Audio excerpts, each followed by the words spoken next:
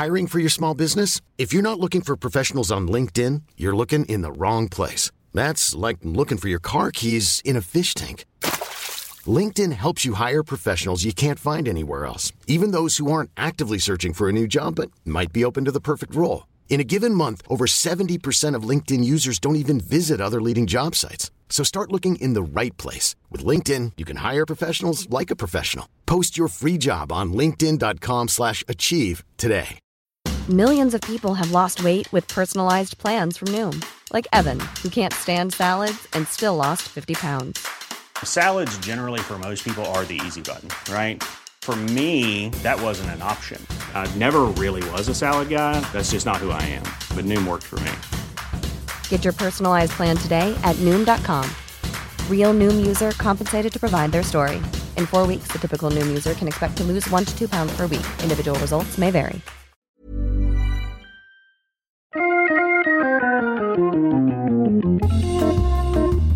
Welcome to Wood Talk, for woodworkers by woodworkers. Now here are 3 guys who have great personalities. Mark, Matt, and Shannon. All right, it's episode 172 for March 3rd, 2014. On today's show, Mike is looking for alternatives to epoxy thickeners. Ted is interested in hand-planing small parts. Tom wants to know the ideal plane for a shooting board. Baron has some questions about the Blacker House chair that I just made. Chad wants to know how cold temps and high humidity will affect his wood. Do they know about shrinkage? And Ryan wants us to talk about reclaimed wood. And all that and more coming up, but first, let's hear a quick word from our sponsors.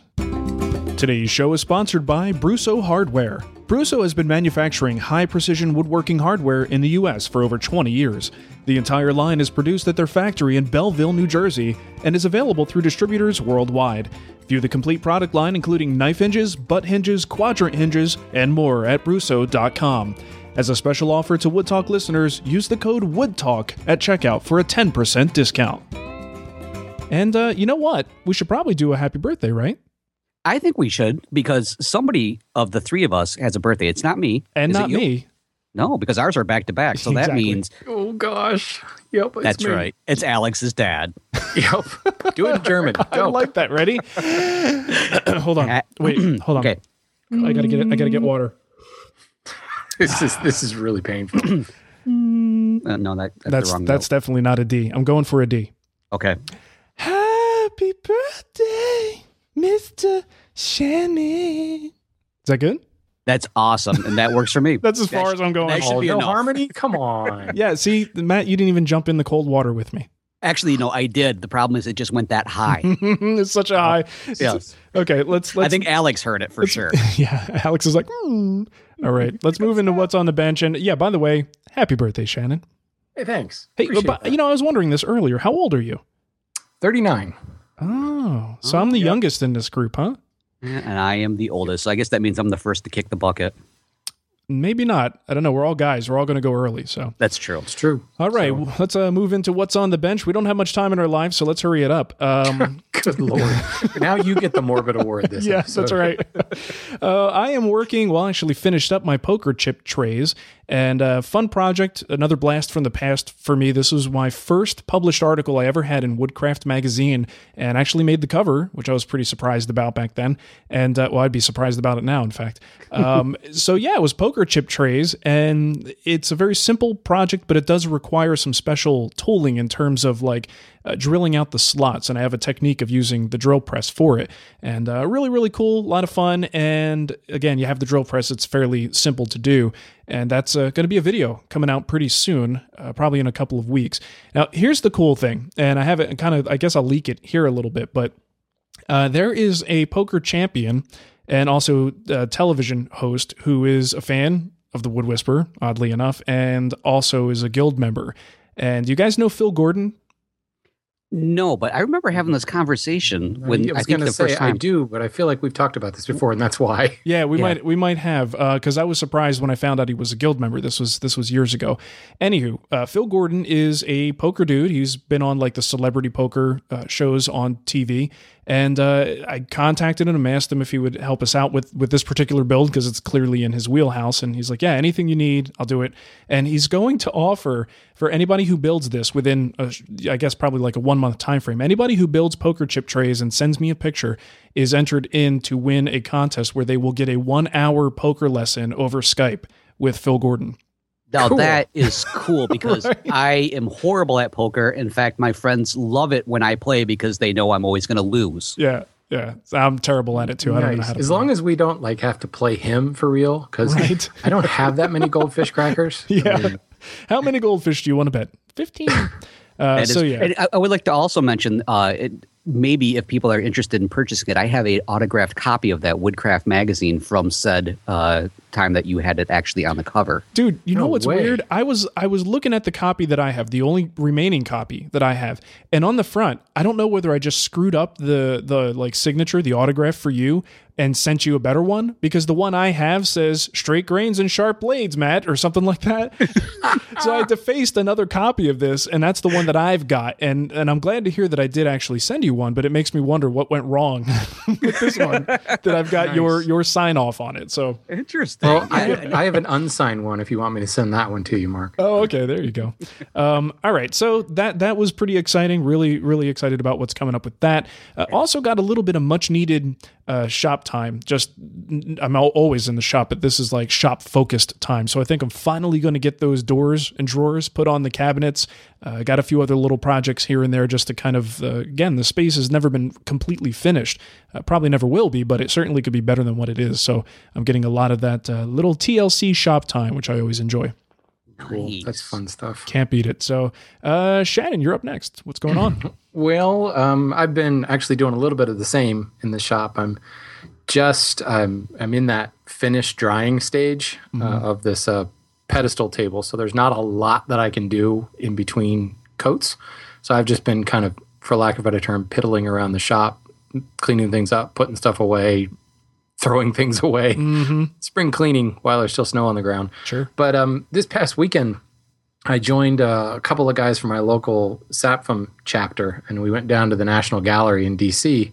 to check out the Kaufman collection. And, I've seen it before, but it's probably been a couple decades. It's one of those things where when it's close by, you never go to it. Sure. So, Yep. or if we end up in D.C., we go to like the sexy museums, like the Air and Space or something like that. And this That was is sexy, Shannon. yeah, well, for nerds. For people who watch Big Bang Theory, Air and Space Museum, that's sexy. Hey-oh. But it was just awesome. First of all, we've got a few luminaries in our local SAPFM chapter. So there's people that like really know what they're talking about. One of them's Don Williams. He was there with us. He's such a cool guy. Of course, he worked for the Smithsonian for years. So he's probably like actually handled some of this furniture, but just like walking around looking at these pieces of furniture, and you can absolutely have no interest in period furniture whatsoever. But you can't help but just respect what they did. Forget about the fact that they didn't have power tools. That some of you can't even do with power tools anyway. But just looking at it and seeing the level of detail, but most importantly, the volume of errors that we would not tolerate today. Sure. That are just so apparent, and of course it's probably only woodworkers that see it. But I'm always telling people, if you start to feel down about your work, go to a museum and look at these so-called masterworks, and realize that they're masterworks not because they're absolutely perfect, but because of form and design and things like that. But there was a couple of instances on this. What the museum actually calls their like the flagship or the marquee or whatever I'm trying to say, like the most important piece in their collection.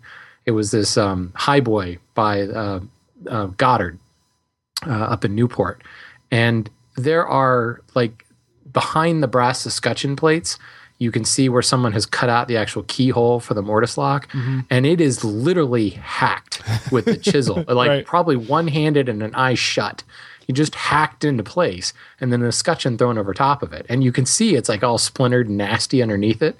Other instances where the brass escutcheons actually don't fit on the drawer, so they're like hanging off off the edge of the drawer, and they have since broken because of that. You know, right. You look at the sides of the cases, and it's a solid, single piece case side with an enormous crack right down the side. Because did they pay attention to wood movement? Hell no. it's incredibly refreshing to see that, but at the same time, you're looking at history up close and personal, and I took so many pictures I can't even begin to recount them all. But it just reminded me how important that is for us as woodworkers to just kind of get out and look at furniture. Sure. And of course you don't have the Smithsonian nearby. There's got to be something. Even if it's just going to a furniture store and just looking around and seeing what's there and what inspiration can you draw from it. So I took a bunch of pictures, but I don't think I took a single picture of like the entire piece. It was like all close-ups, a corner molding here, a little detail there. And it's all just stuff that gets filed away into a hard drive for me to kind of reflect upon when it's time to build a new project. And it was a very kind of recharging trip for me. Yeah. You finished up a project and you're kind of thinking about the next one and thinking about what else do I want to build. And I walked away from that basically 3 hours of the museum, just like jazzed up, ready awesome. to build some stuff. So it's key, even if you just have to look through a book. But if you can get to it in person at all, I highly recommend it. Cool. Yeah, I totally am with you. When you see something like that, it does give you like that kind of like inspiration to move forward. But I often wonder if the museum workers are like, oh God, not those guys again. They get all over the floor. I actually talked to the security guard about that because they have these light sensors, these motion sensors that prevent you from getting too close. There's these little, essentially like dime-sized holes in the pedestal that the furniture sits on and another one directly above it. And if you break that beam, you get this little beep. Oh man! It was like this cacophony of beeps to the entire gallery. Right. It's basically 8 guys, constantly breaking the beam. The security guard, back away from the furniture. Yes, I'm talking to you. Back away from the furniture. Finally, I have the same thing when I go bowling. Yeah. They should totally like give you. They should give you like electrical shocks when you do that. Ooh, that might not work though. To tell you the truth. I imagine there's some curator that's like, oh God, not those Samsung guys again. I don't want to have this debate. Please, let's just. To his credit, he said, it's nice to see people who actually appreciate it, though. He's like, many people, apparently he's been working there for 30 some years. He's like, I see people just walk in and out of this gallery and don't even stop. Right. So he's like, it's actually just the opposite. I'm not annoyed by you guys at all. At least you appreciate what's going on. That's cool. Nice. Good deal. Although the beeping got a little annoying. Just tell them it was the hearing aids that were all going out. Right. That's terrible. That's awful. Oh, wait, did I stereotype us? Yes, you did. Oh, that's good. I think that most of us were probably in our 30s there. So cool. Touche. One of them was almost on the verge of going out of his 30s. I know. See? You can only say that for one more year. Sweet. Hey, well, you know what also causes a lot of beeping? I'm just going to move right on to what's on my bench because I know you guys are going to ask me anyways. Go ahead, ask me. iPhones? Yes, it was. I was making some veneered iPhone cases. In fact, I just released the video. But I'm trying to convince my daughter because she was hitting me up this weekend for, Dad, how can I make some money? I'm like, well, you could mass produce these and then you could pay me a royalty because I showed you how to do it. There you go. Nice. I like that. I can only guess what the response was. Yeah, there was a lot of eye rolling, and then she just went right back to using the device that the case was intended for. Tell her to go shovel snow. That's what I used to do. I don't even want to go into I made a ton of money. Well, for a kid, a ton of money shoveling snow as a kid. Yeah, I've often suggested that one, and usually I find myself in the closet crying as I'm trying to get away from them. So. No, I'm sorry. I won't mention it again. Well, I'll go take care of it right now. Just leave me alone. Well, I'll tell you, Matt, I watched you once again in full HD glory on the big screen because I'm watching you on TiVo, and I never miss an episode of Matt's Basement Workshop now thanks to TiVo. It's so awesome. You are welcome. You're very welcome. It's so great. I don't know how did my right beard look? I felt like I was a little out of place. It looked great. You always look good at 75 inches. It's great. Finally, I'm at 75 inches. I was going to say, that's larger than life size. What are you talking about? Just about. Nice. Well, hey, let's move on to what's new. What do you guys got going on? I see we've got a few links in here. Yeah, we do. I've got one here from Blair Glenn, and Blair's a friend. He's someone who I met through David Marks, and he has a video about he's an arborist. Is that what you call those people? Arbor guys. He likes to stand under arbors. Arbor dude. He's an arbor dude. And they take trees down and stuff like that. So the video is of which I accidentally clicked on just now, is a removal of a giant redwood. And obviously redwoods get bigger than this, but still, this tree is massive. So it's the whole process of taking it down bit by bit and then pulling, once they get it down to a reasonable length, then they take the whole thing down and then they turn a lot of it into usable lumber. And it's like a lot of this work is just done right there on site. It's a lot of fun to watch. So I'll put the link in the show notes for that. It's a good video. Sweet. I bet you it's not as big and as impressive as I am on the TV. Most likely not. I only not. saw it on the computer, so. Okay. Well, hey, this next one, speaking of trees and bringing them down, Jay sent us a link to treehugger.com, and it is titled, "You Can't Hide Global Forest Watch." Essentially, this is just a really neat article kind of talking about lumber being taken from locations where it probably shouldn't be being harvested to locations where we're actually seeing people start to put more in. In fact, one of the quotes in the article says, "Global Forest Watch is a near real-time monitoring platform that will fundamentally change the way people and businesses manage forests. From now on, the bad guys cannot hide and the good guys will be recognized for their stewardship." So Shannon, when you're out getting your next tree for a lathe in your garage there, they will see you. Nice. That's you will awesome. show up as a red dot, which is bad. What's crazy is there's a lot of this stuff going on, from GPS marking to there's a company using old cell phones that basically are programmed to like connect when they hear a noise. And I don't know whether it's programmed to a certain decibel level or whatever, but basically the sound of a chainsaw, and it will connect. And everyone's like, "Oh, that's great." And I'm thinking, once you hear the chainsaw, it's a little late. Exactly. Quick, get in the car, Batman. Let's go. Whoa, we're too late. Or you quickly dial and start yelling, "Stop it, stop it." Oh my God, the trees are talking. The point being that there's a lot of high tech that's being brought to bear to prevent illegal harvesting, and it's making it harder and harder and harder to do this. This is cool. I'd never seen this site before. Yeah, so Ooh, definitely Thailand. That's a little scary. And there's all sorts of neat colors on here. In fact, one of them almost looks like, I'm not even going to go into that. So definitely check that out. It's a pretty interesting article if you're into stuff like that. Cool. Well, we got another YouTube video from Billy, and he says, I don't know what he's making, but his cordless is pretty wild. He is a Japanese woodworker, and he's right. You can watch this whole video and you'd be completely captivated watching this woodworker, and you have no idea what he's making. And I actually finally figured it out. There are 4 videos in this series, and of course, everything's in Japanese characters. So unless you're Japanese, your written Japanese is good. You're going to be as lost as the rest of us. But he's actually making an abacus, those little things that they give to students. It's a calculator, essentially, an ancient calculator, and it's one of those things where the level of detail is just mind-blowing. And he has a pump drill. What Billy's talking about is his cordless drill is pretty wild. It's an old pump drill, which is probably maybe the second oldest form of drill known to man. They're kind of cool. We've got one at the museum, and basically it sits out on the bench just for people to play with, because every time someone comes into the workshop, it's, ooh, what's this? And it's one of those things that no one actually uses for anything. So you can let, kids and people play with it all day long. And it's basically just a stick with string wrapped around it and a little, almost a bow. And you push it up and down and it causes it to wind and unwind the drill. So it's a reciprocating drill just by using a couple of fingers.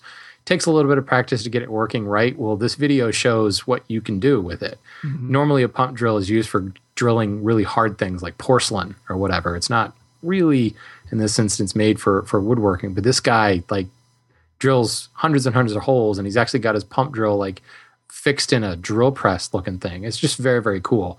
So we're just going to put the link into the first video, but if you look in the related videos, you'll see a bunch of others, and just look past the Japanese characters and look for the 1 of 2 and 2 of 2, and then there's another set that says 1 of 2 and 2 of 2. Look for those and you'll see the whole build, but it's pretty cool. And if Wilbur's listening, it makes me want to pick up a Japanese hand plane. I'm going to say, when I was watching him using that drill, it reminds me of a top that I've seen for children. It makes me also wonder then, did a woodworker forget to get a gift for a child and said, you know what? Here, play with this, kid, and handed it to him. That would be fun. You know what? If for nothing else, what YouTube has done for woodworkers is like opening our eyes to things done in other cultures and getting actual good video footage of just how things are being done. So it just opens up your mind a little bit. I mean, think about how many videos. That was kind of the joke with this one, is like, I know you guys are really into African videos, but here's a Japanese one, you know, because we talk about there's so much footage of these people doing amazing things in other countries that are just mind-boggling to us. But it really is, I think, gives us a good perspective. I'll tell you one thing that's mind-boggling about that series of videos. Leave the safety police at the door, because there are some cringeworthy moments. Well, the opening shot of this particular video is him freehanding through what looks to be some sort of a old table saw, this big chunk of wood. With a chunk of wood that is not square or flat on any face. Nope. And he's running it through the table saw. There's a lot of chiseling, like holding the piece and chiseling into the webbing of his hand. Yeah.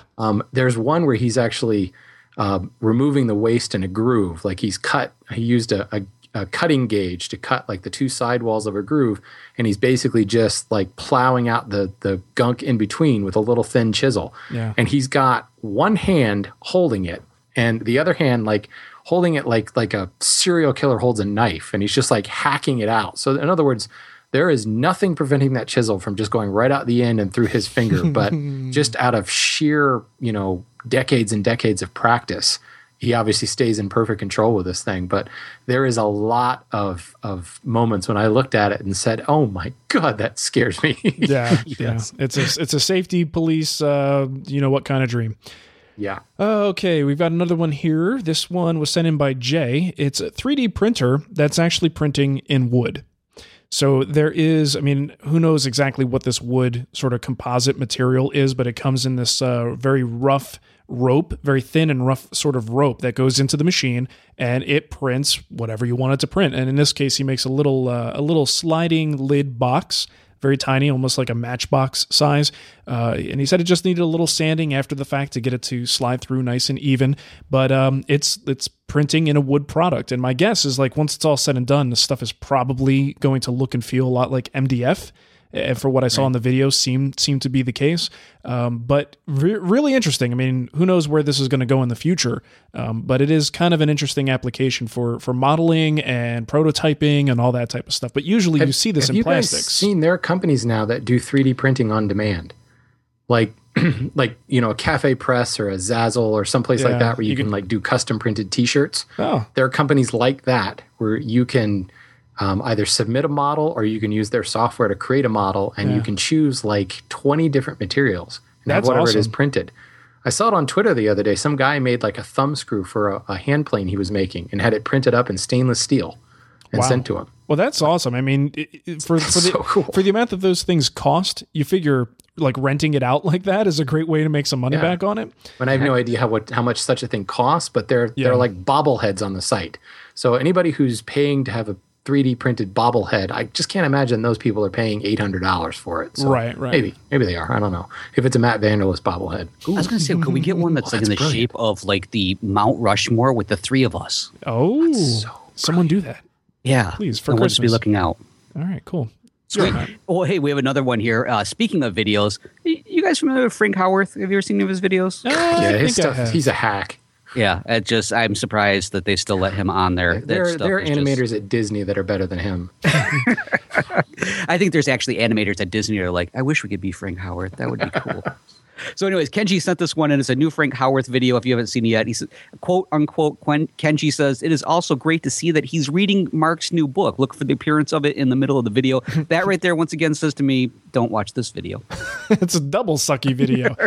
but that makes it much more fun because it's like, where's Waldo all of a sudden? I didn't see it. I still haven't seen it. Like, so you have to pause it to find these books if you're going to actually read the titles.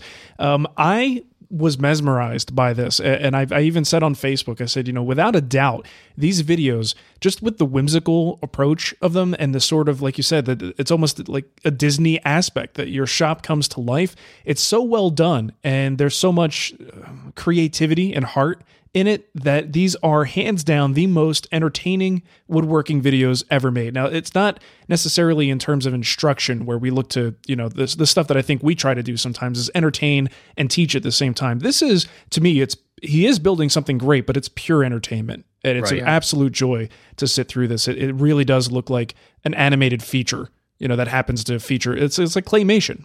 Yeah. Although I got to say, the bookshelf that he made was pretty cool. I like the design. Well, see, that's what I'm saying. The design's floating, full mitered corner shelf where the pedestal itself has that, what do you call it? Where it floats. It's recessed underneath, so it looks like the bookcase. There's that space in between it. Sure. It's very cool design, too. It is. It's I mean, all of his stuff is beautiful, and that's the thing that just makes it even better, is you're not just getting this great video presentation, you're actually seeing something awesome go together. So, and let's not forget how cool his tools are. Frank, you're all around, I hate you. But I mean that in a way that I would hug you. I mean that in the best possible way, and I mean that in the Wood Talk way. Yes. The Wood Talk way. Well, we also have to give kudos to Kenji for being the first person to get this video to us, because I think we're up to probably 20 or 30 people that have now shared this link with us. So kudos, Kenji, for being the early adopter on that. And you win absolutely nothing special. Yeah, absolutely nothing at all. This last one I added, actually, because it's I call it Stupid Wood Turning Tricks. It's with Cindy Drozda. If you don't know Cindy, she's kind of famous now for making these really, really delicate finial boxes on the lathe. I'm sure you've seen her work. Really, really thin, long, spindly finials, and there's just a lot of artistic work to it. Someone dared her to try to turn a bowl from a head of cauliflower. And I'll be damned if she doesn't do it and does it well. So does she eat it afterwards? Because that'd be good. No, but she does take the shavings and drop it in and makes a salad. That's great. Her bowl. It's classic. Sweet. And I think it's only like 5 minutes long, but it's funny, first of all, but second of all, to watch a master with a wood turning chisel. I mean, it's amazing what she does. You can only imagine how delicate this cauliflower is when she hollows it out. Yeah. And she's just like, oh, one more pass. And you're like, no, don't do that. Sure enough, she takes one more smoothing pass and ends up with essentially a live edge bowl made out of a cauliflower. It's just cool. That's crazy. That is nuts. I'm going to have to go watch that. I didn't see it yet. So now we know how like bread bowls are made. There you go. At the Olive Garden, there's some dude on a lathe back there. Hold on. I can only do one a minute. I hope it's a pedal. Come on, Luigi, turn it. Soup takes forever over here. All right, let's move into our poll of the week by our good buddy Tom Iovino at tomsworkbench.com. And this week he asks the question, have you tried inlay? And let's see how the votes turned out. About 38% said that I want to desperately. And Desperately, I want to. Please, just give me an opportunity. Just go do it. Coach. 25% said I have, but they're quite challenging. 18% said I have no desire to do one. Jerks. Close-minded people. Jeez, what's wrong with you? 12% said, of course, they're easy. Those are the people using the template kits. Right. And 7% said, what's an inlay? When there's questions like that, I always wonder if they're joking or if that's a real result. I think that's a real result, because I have those moments. I'm like, wait, what? Onlay? Inlay? I don't know. Inlay? Are we talking about wood or something else? Right. All right, let's move into Kickback. That's where you tell us some stuff and we listen. And usually it's correcting. We usually make fun of you for kicking it to us. Yes, you correct us, and then we make fun of you. That's how the relationship works. That's exactly it. And you love it. Exactly. You love the abuse. This first one came in from A Bike Too Many, and I'm just going to say this one is directed at me. I know you guys usually think that it's you, but for sure it's usually Shannon. Yes, usually Shannon. I say I'm usually the wrong one. Yeah. Well, this time it turns out it's my birthday, though. I'm not allowed to be wrong. I'm right all day long. There you go. Well, the good news is, according to A Bike Too Many, I'm only partly wrong. So he says you were only partly wrong in Wood Talk 171, which makes you partly right. Why couldn't I say 171? That was weird. So I'm partly right. Here's a little kickback on the noise reduction. I remember we had the question that came in about how can you eliminate or reduce some of the noise coming out of the shop so that you can maybe work in there when somebody's maybe sleeping or trying to do something else.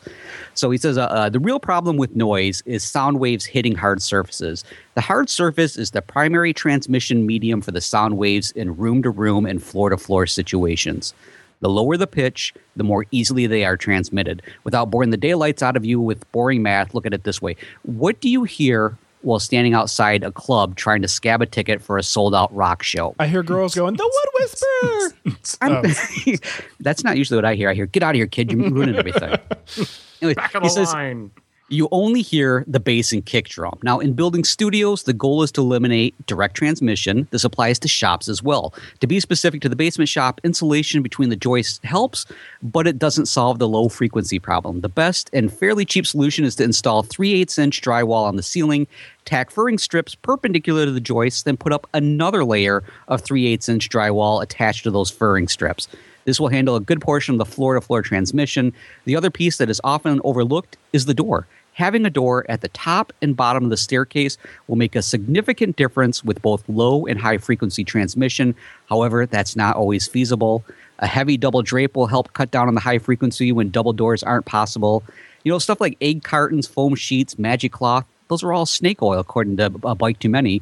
The only way to stop the transmission is to create an air gap and minimize direct line transmission through solid media such as walls, floors, doors, and windows. See, that's not true, because there is another way to stop it, and that is to take up knitting. There you go. Yeah, that is the one thing I will give the knitters. They do have that on us, is the quietness. I think if you skip the furring strips and add furry strips, that will deflect it a little bit. And it'll look good. So yeah. Little faux fur on the walls. You know, when you've got a basement shop, I imagine ceiling height is a constant thing. Like, yes. And I mean, you have a furring strip plus a 3/8 drywall. Is that as big of a deal as I think it might be in losing that additional height? I have a garage shop and it would be significant. For myself, I wouldn't really have to worry about it. I would just make sure I make shorter projects because I already just kind of, I have more than enough room. I have to jump up to touch my joists. So. Okay. All right. Yeah, I guess it depends on the basement, but I'd be thinking if that ceiling is pretty low, you're going to probably not be looking forward to losing it. But if it means the difference between your family being happy about your hobby and what you do for fun and not being happy, you deal with losing an extra inch. Yes. I think you just need to work until you can tune the shop space to like the formant frequency so you can play with those higher harmonics and like really annoy the family, but in a pretty way. That just got all confusing. Yeah. Sorry. He spent too much time at the museum. Music students. What are you going to do with a music student? We understand acoustics. God. Well, I did because I was a geek music student. Yeah. All right. Let's go on to... Conversation just went down. Thanks for killing it, Shannon. It's your birthday. We'll humor you. Next one here is from Nick. He says, continuing in my uninvited medical advisory role, this is in reference to Wood Talk number 171. The neck divot, which became the title of the show, to which Mark made reference, is called the sternal notch, where the... That's it. I struggled through that whole thing. Where the clavicles articulate with the manubrium. Ironically, this sounds like something you might find in woodworking. For example, when constructing the Blacker House chair, I like to embellish the sculpted crest rail with a decorative sternal notch. Ooh. That does sound right. Beats the heck out of a tulip. It does. You need a sternal notch saw for that, though. That's true. And you can get one for $300 at Bad Axe Toolworks. Right. Moving on. I'll email Mark right now. Quick. Get on it. Sternal notch saw. Get on it. No voicemail this week. Actually, we did have a voicemail. Someone giving us a Bluetooth headset recommendation, but it was so muffled and difficult to hear that we couldn't play it. But thanks for that email. Using his Bluetooth headset. That's the problem, right? This thing works great, I promise. You just can't hear what I say. Okay, let's go into our email. And this is where we get down to the nitty gritty. I've got a question here from Mike about epoxy. And he says, I'm using West Systems epoxy with the slow hardener on a project. And I have a question regarding the use of fillers to thicken the epoxy before application. Is there anything that I can use short of buying the actual filler to thicken the epoxy? Now, I use a lot of epoxy, but I do use their filler. And I figured I would go to somebody who knows a lot more about epoxy than I do, specifically someone who works in the world of boats, because boat guys like to use epoxy, and wrote an email to Andy at Boatworks Today. That's boatworkstoday.com. He does a video series and articles all on boat stuff and things. And here's what he had to say. Most of the fillers used by West System have a fine silica base with other goodies added depending on the application and working characteristics needed. The only one typically used for wood projects, specifically on darker woods, is their 405 filleting blend, as it is mixed with powdered walnut shells, giving the epoxy a dark color to help blend the joints, as well as general wood pulp to help minimize dripping and running. On light woods, I tend to use their 406 silica filler. This turns the epoxy mixture an off-white, but really helps to prevent the material from running and dripping.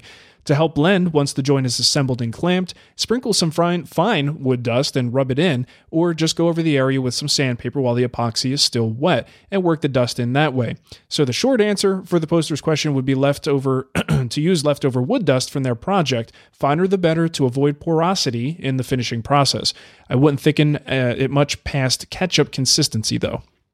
So it's good to know. I mean, we all know about mixing wood dust with glue, but when you're using it for this purpose to thicken epoxy, you actually have to add quite a bit to get that thickening effect. So I wasn't really sure whether wood dust would be appropriate, but it sounds like he recommends it. So there you go. Might save you some bucks. Just keep that sawdust when you make it instead of sucking it up the vacuum cleaner. Save some of it, and you might have it when you need it for your epoxy.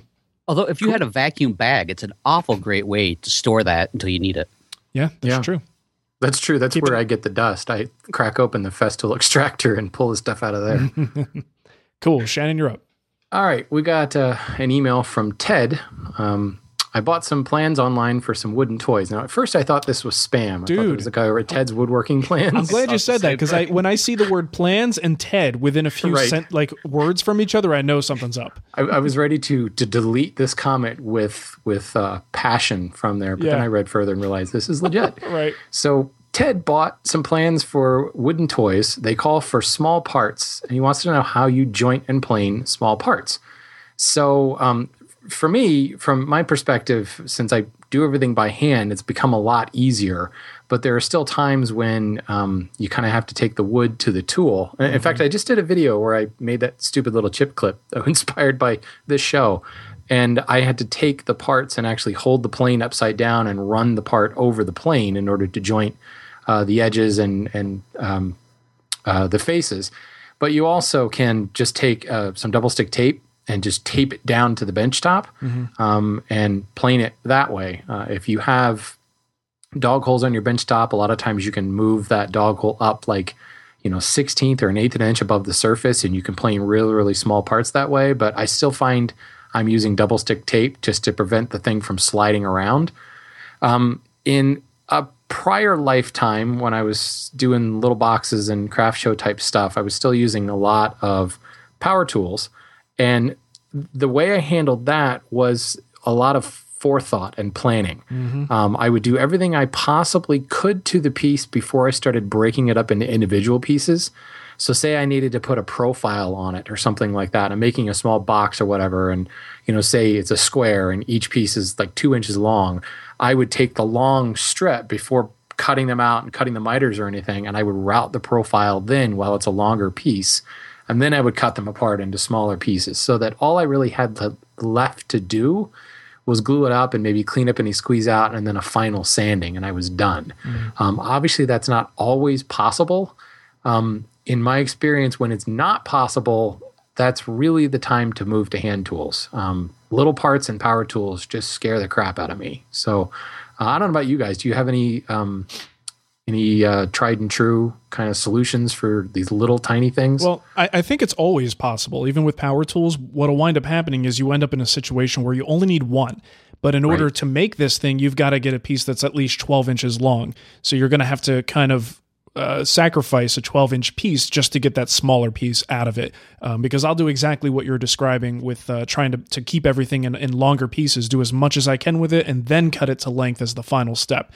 So you really shouldn't be doing too much with this stuff once it's down to its final size other than finish sanding. So try and do everything ahead of time. But, maybe if you can, if that's the case, make multiples. You're making toys, right? So most of the time people don't make just one. You could always put some sort of jig or carriage, something. Yeah. I keep going back to the router table, thinking like pattern templates and templating jigs. You could always do something like that. But, again, if you only need one, you're taking this time to build this big jig, and the job on the actual piece is done in 30 seconds. And you're like, damn. Well, the other thing is classic wooden clamps, I think, are great for holding parts, especially small parts. You need to do like a little routing on a tiny little square piece. That's your hand extensions. Instead of using push paddles and stuff to try and maneuver it over the router table, that's one trick that I like to do as well. And they sell, I think someone sells like a holder that you can use at the router table, but I think those wooden clamps work great. Yeah. Go further up in the show notes when you're listening to this, Ted, and watch that video on the Japanese woodworker and see how he does it. Just don't blame me when you slice your hand open. Yeah, don't call me from the ER. Nice. Hey, well, let's move into this next one. And I know to some degree, we've had a rash of shooting board questions come in over the past few episodes. So I figured, what the heck, let's throw another one in. Usually cortisone's good for that. Oh, yeah, it helps with the rash, definitely. Yeah. Okay, so Tom says, I'm done with that, Shannon. I can't do that anymore. Just kidding. It's my job to do This is my last show, everybody. It's been great. Thank you. Good night. Yeah, you're treading in certain territory on bad jokes. That's my little niche of the world, whatever. He's not upset that the jokes are bad. He's upset that I'm taking. But you're the one giving them. Right. Yeah, exactly. I practice these in the mirror all day long. So anyway, Tom wrote in. He says, I have a Stanley 7C with a thicker aftermarket blade, a 5 that I need to get a thicker iron for, and a 4 with a Hawk iron and a Knight Tool Works wood body smoother. None of these seem great for use on a shooting board. Thinking of maybe a low-angle, bevel-up bench plane for this specific task, but would like to add as much versatility as possible. So low-angle jack versus bevel-up smoother versus shooting board-specific design. Well, Tom, I know we've talked about the shooting board before. Myself, my own personal usage when it comes to the shooting board, I like something with a little extra heft. And while I do agree that a low angle version of a hand plane would definitely help out with those end grains, to be quite honest with you, I use a simple number 5 with the traditional bevel down, and I get really, really decent results. For me, the key is making sure that you have the sharp blade.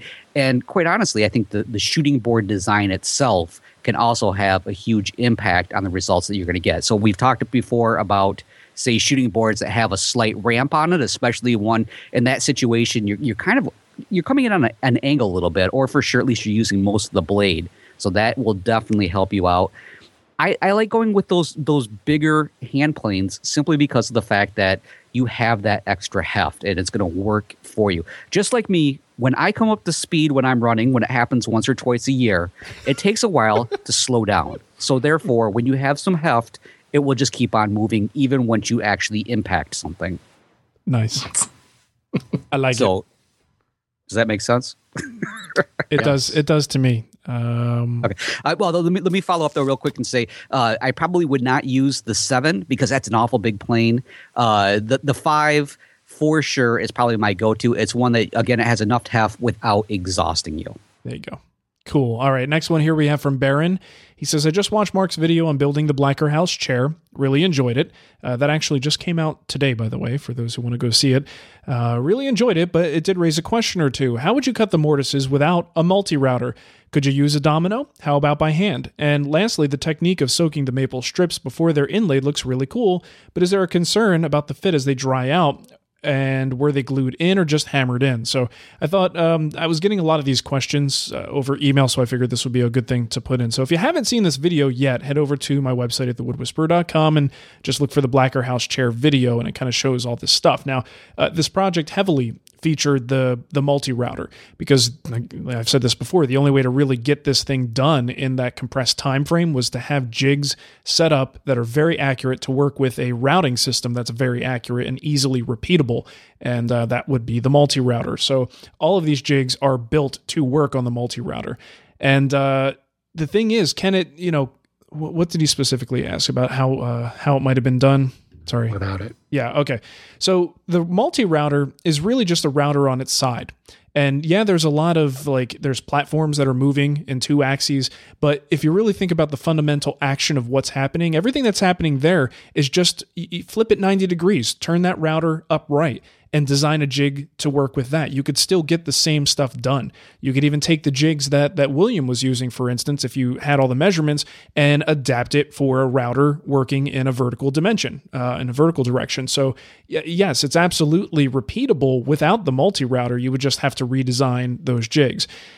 Could it have been done with, by hand? Of course. This is one of those things when you're talking about weird angles and curved pieces and lots of weird stuff going on. A lot of times it's actually easier with hand tools because if you can lay it out and you already know how to cut to a line, laying it out is really the hard part. So once it's laid out, you cut to it. And Shannon, I remember not too long ago, there was some weird mitered thing or a tool chest or tool carrier or something. You were doing some really weird angled miter situation that you were pleasantly surprised at how easy this was because you were able to just lay it out and cut to the line. Yeah, hardest part was laying it out. The rest of it was just, I grabbed a saw, cut to the line, chiseled to the line, and I was done. Right. And it was, yeah, you're right. It was almost disappointing. It was like, oh, I just made this compound dovetail joint, and it really wasn't that hard. Jeez. Okay, I'm not that impressed anymore, you know? Right. Well, there's this, in this particular chair, as you go from the vertical pieces, the back legs, as they meet the crest rail, there's a spline that goes up and then over across the top. So when you're cutting this with a router, just about any other method you would use would likely, because you have to do it in 2 steps, you know that the groove you cut on one side is not going to line up perfectly with the groove after you set up for the second cut. Like something is just going to be slightly off. Well, thankfully, with these pneumatic clamps and the way that the multi-router works, it does come out perfectly. And I think even if I used, let's say an edge guide or some sort of jig doing it with a vertical router, I still think I wouldn't be as accurate as it was with the multi-router. But if you had laid that out and cut it by hand, if you had the skill and the time and desire to do it that way, I actually think you would get perfect results or near perfect results. So I do think there's a lot of possibilities here, and this is one of those cases that it really highlights how great hand tools can be if you have good layout skills. They did it somehow originally. Exactly, and I don't think the Hall brothers did not have a multi-router. I'm gonna almost guarantee that. You sure? I mean, come on, they might have. They might have had multiple guys with routers. Yeah, I think they just had. Yes, these are our multi-routers. This is Bob. There's his brother John. I'm just picturing this line of guys standing there. Yes, I'm a router. Well, I mean, the thing is, you just need somebody who's got really good hand skills, and I'm sure this shop that built these things in the Hall's shop, they certainly did have those skills. And it was just a matter of execution. And could you have used the domino? Yeah, actually, I think the domino in many ways would have simplified this process, because when you're using a router to do it, you've really got to stabilize the workpiece and make sure everything, like there's no room for error.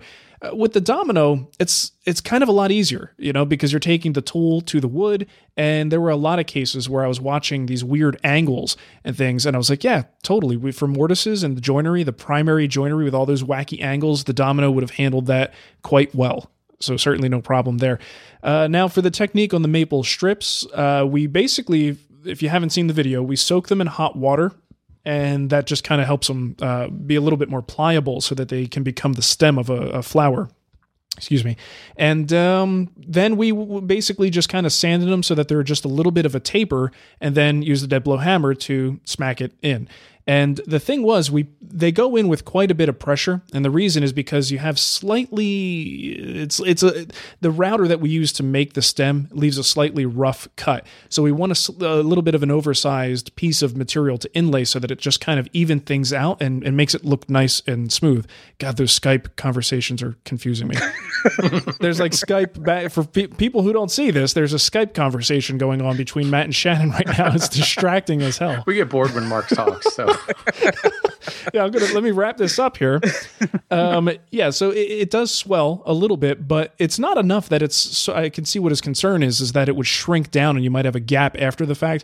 They're so oversized as we push them in intentionally that by the time the water just leaves everything, it's perfectly fine. It's nice and tight. And yes, we do use glue on that to make sure it doesn't go anywhere.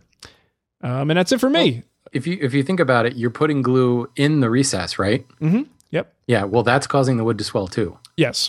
Yeah. So it's getting skinnier, and the piece is getting fatter. So when the piece gets skinnier, the whole, we also have to remember that it's proportional. Yeah. We're talking about tiny strip percentage. Yeah. So say it's cherry, and cherry's got a 4% tangential movement. I think whatever.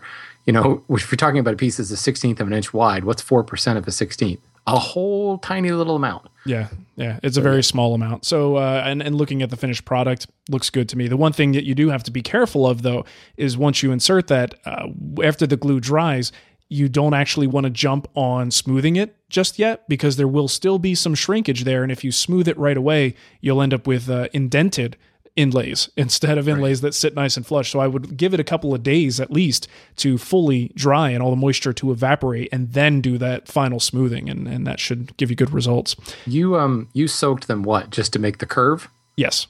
Okay. Yeah, just to make them a little more pliable. Cool. All right, you're up, Shannon. Oh yeah, what do you know? This is as soon as I find my place in the show notes. Oh, this is from Chad. He has a question related to one of my comments regarding wood harvested in human environments and how they change when they're shipped to drier climates. I think I was talking about some tropical wood. Chad lives in Kodiak, Alaska, an island, and they tend to have a very high average humidity, at least 50 to 75% year-round, but a fairly low temperature. Summers are usually the 50s and 60s. The local trees are Sitka spruce. There is a lumber yard here, but all the wood is stored outside and uncovered. How can I expect fresh lumber to dry out in this kind of humidity and temperature, even covered? I can buy wood at a store here, but oak and maple are over $12 a board foot, while spruce is less than $1 a board foot. Is working with the spruce just going to be an exercise in frustration, as we'll probably continue to dry and move indoors? The thing that you have to understand, Chad, is that every shop, every location is going to have its kind of resting environment, resting humidity, resting temperature. And a lot of times the boards they'll acclimate to that level and they will stay pretty close to that level for their life. They're gonna go up, they're gonna go down as things change, and barring any kind of a flood and suddenly they're underwater or buried in snow or something like that, for the most part, the wood will stay pretty much the same once it reaches that level. What you need to understand is what that is for your shop, for your house. And this is where professional furniture makers often can have issues because, if you're making it somewhere and shipping it somewhere else, you don't necessarily know.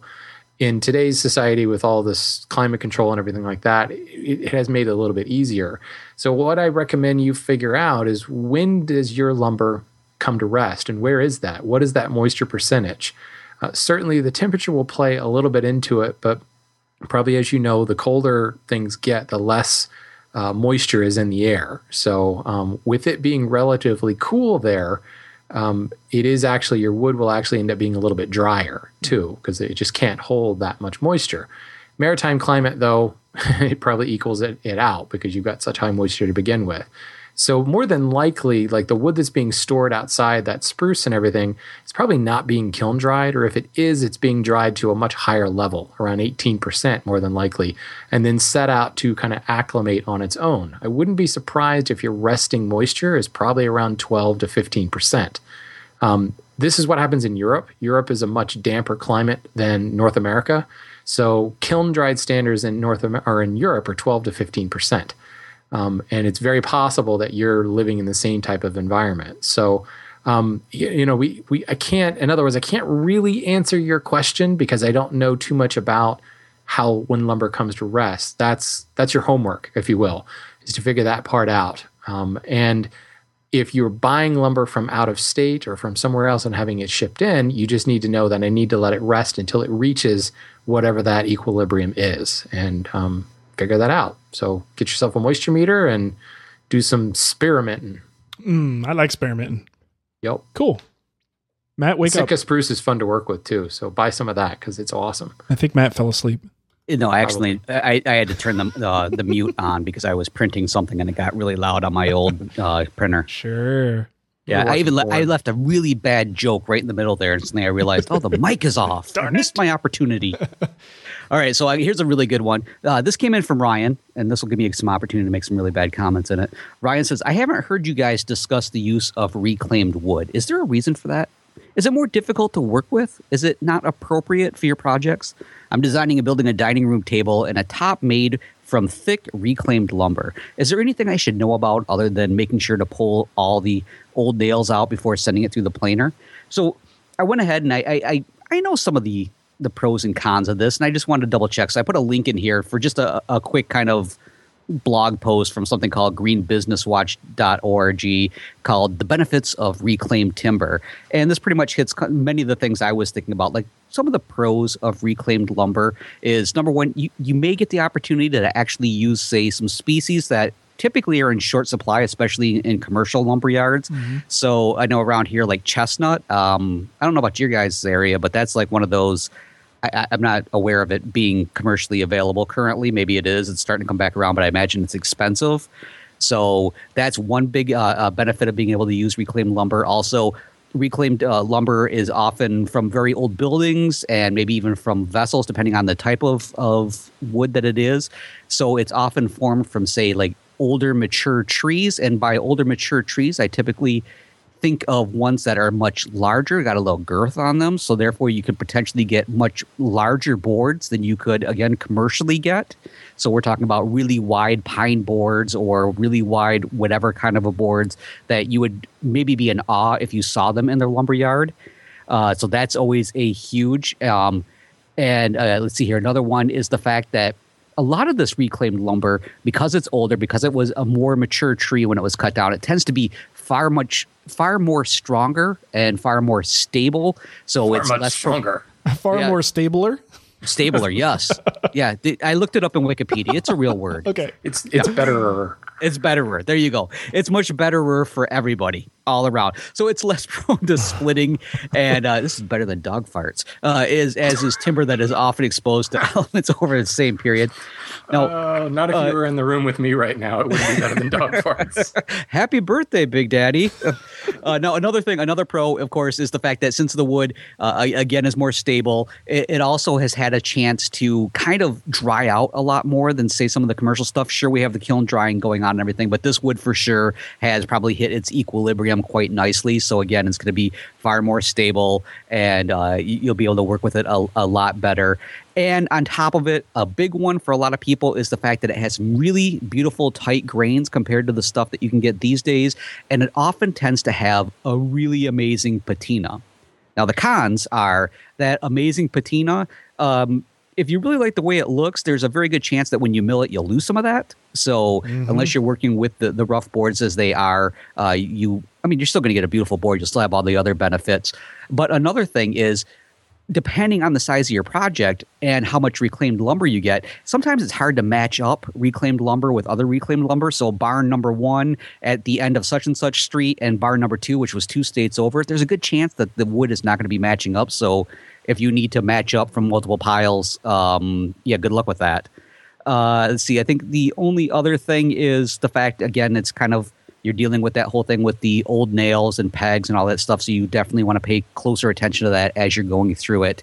And those seem to be the big things. I'm sure that some people will be concerned about maybe what was the finish originally on that reclaimed timber? Was it something where maybe chemicals that were used in that area, something have leached into it? So that's something else you might want to consider, a little history behind it. Like a factory floor material or something, you don't necessarily know what may have been spilled on that floor at some point. Exactly. It could be some hardcore carcinogenics, and you're like, look at this beautiful table I made. Why is my family slowly disappearing? Right. I'll add to this because, regionally makes a big difference, because there are regions like mine where you just don't come across much in the way of reclaimed wood because there's just not much that's very old around here. They have reclaimed cactus. 20 years old. I know. There's just not much history here. But in spite of that, there is a place called Porter Barnwood, and I went down there once and talked to Thomas, who's a really good dude, and they get the stuff in from everywhere. So a lot of times they'll have someone break down barns or anywhere you can get reclaimed lumber. They bring it in, and they've got a big lot down here in Phoenix. And what's interesting about this process, if you're into reclaimed lumber, you probably get good at this pretty quickly, but you really have to have a discerning eye. You know how when we buy rough lumber, we tend to get better at it over time as you start to see through the rough sawn surface to kind of predict and maybe analyze the wood and decide what you're getting before you even get it back to your shop. And it takes on a whole different level with reclaimed stuff, because a lot of times the surface is just not only rough, but it's dirty and old, and you just can't tell what the heck you've got until you get it back to your shop and start working on it. And just as Matt said, as soon as you plane it, a lot of times you lose like 99% of the character that was there. So it's a lot trickier, and you need a much more discerning eye to figure out what's good and what is just firewood. Yeah, usually when I see... Let's not forget that when you do plane it, you are kind of trashing your knives too. Yeah, because what you're planing off is dirt and silica and stuff that eats knives. So just way be harder prepared on to the resharpen. tools. Yep. Whenever I think of patina, all I think of is, oh yeah, that's a nice shade of gray. Yes. And in spite of that, I mean, there are quite a few negatives to it, but I think the people who do good things with reclaimed wood, I think it's just amazing. I mean, go to porterbarnwood.com, and right on their homepage, you'll see examples of projects that they've made with the stuff that they have. And for the amount of effort it takes to do it, it's certainly good that the results are as awesome as they are. Yeah, I think the two biggest things for me are definitely that grain pattern. I mean, you get some really super tight grain in there. In fact, I've even heard some people refer to like really old pine as like being more solid than say maple. Right. Yeah. It's hard stuff. Really hard. Cool. So it's a neat opportunity. All right. Well, guys, I get a lot of emails routinely, like 7 times a day usually. You do? Yes, I do.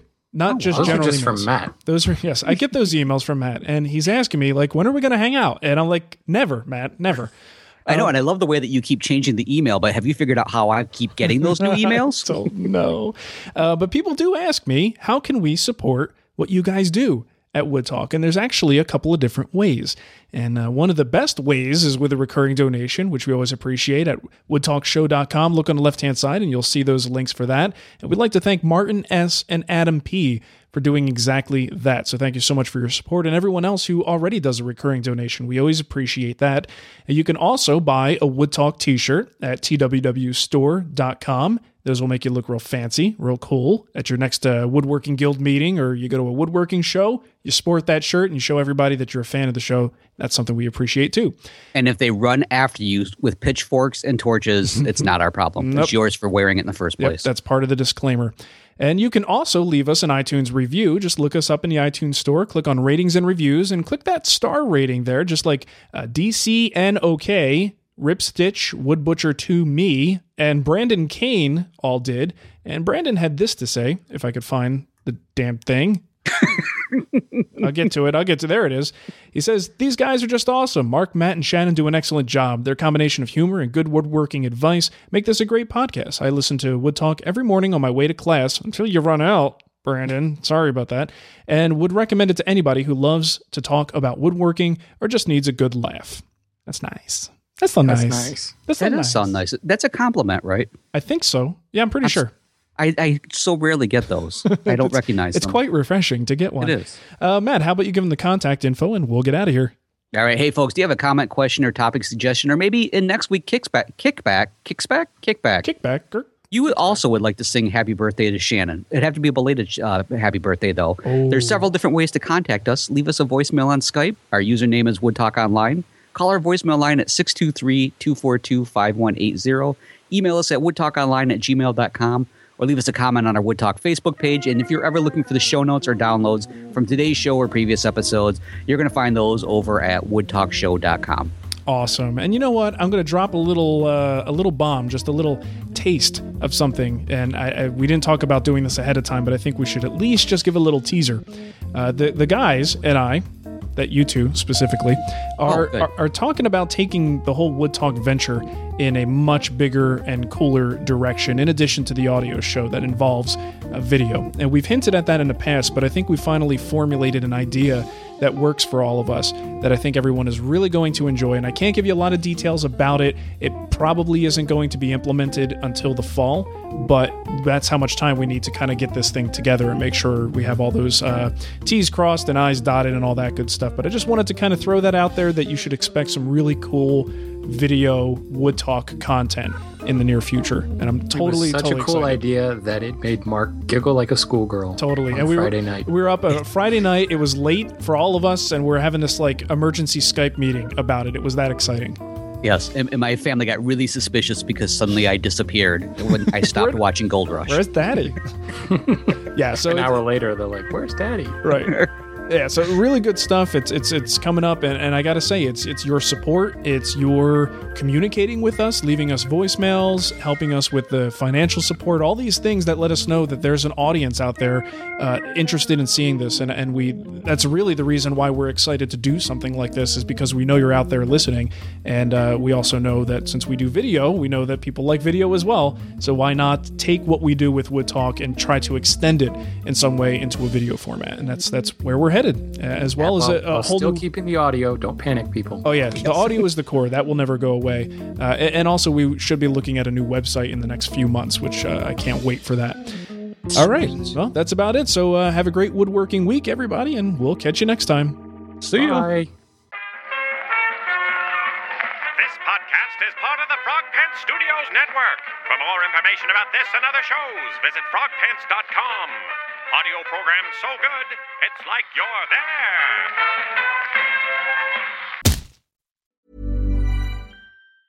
Are you ready for truly hydrated skin? Meet Hyaluronic Body Serum, a breakthrough in body care from Osea. It's clinically proven to instantly increase hydration by 161%. Their lightweight, fast-absorbing serum delivers 24 hours of nonstop hydration for silky smooth skin without the sticky afterfeel. Osea's latest innovation combines the magic of their best-selling Hyaluronic Sea Serum with a new formula that's good for the whole body and 5 types of hyaluronic acid to target every layer of the skin.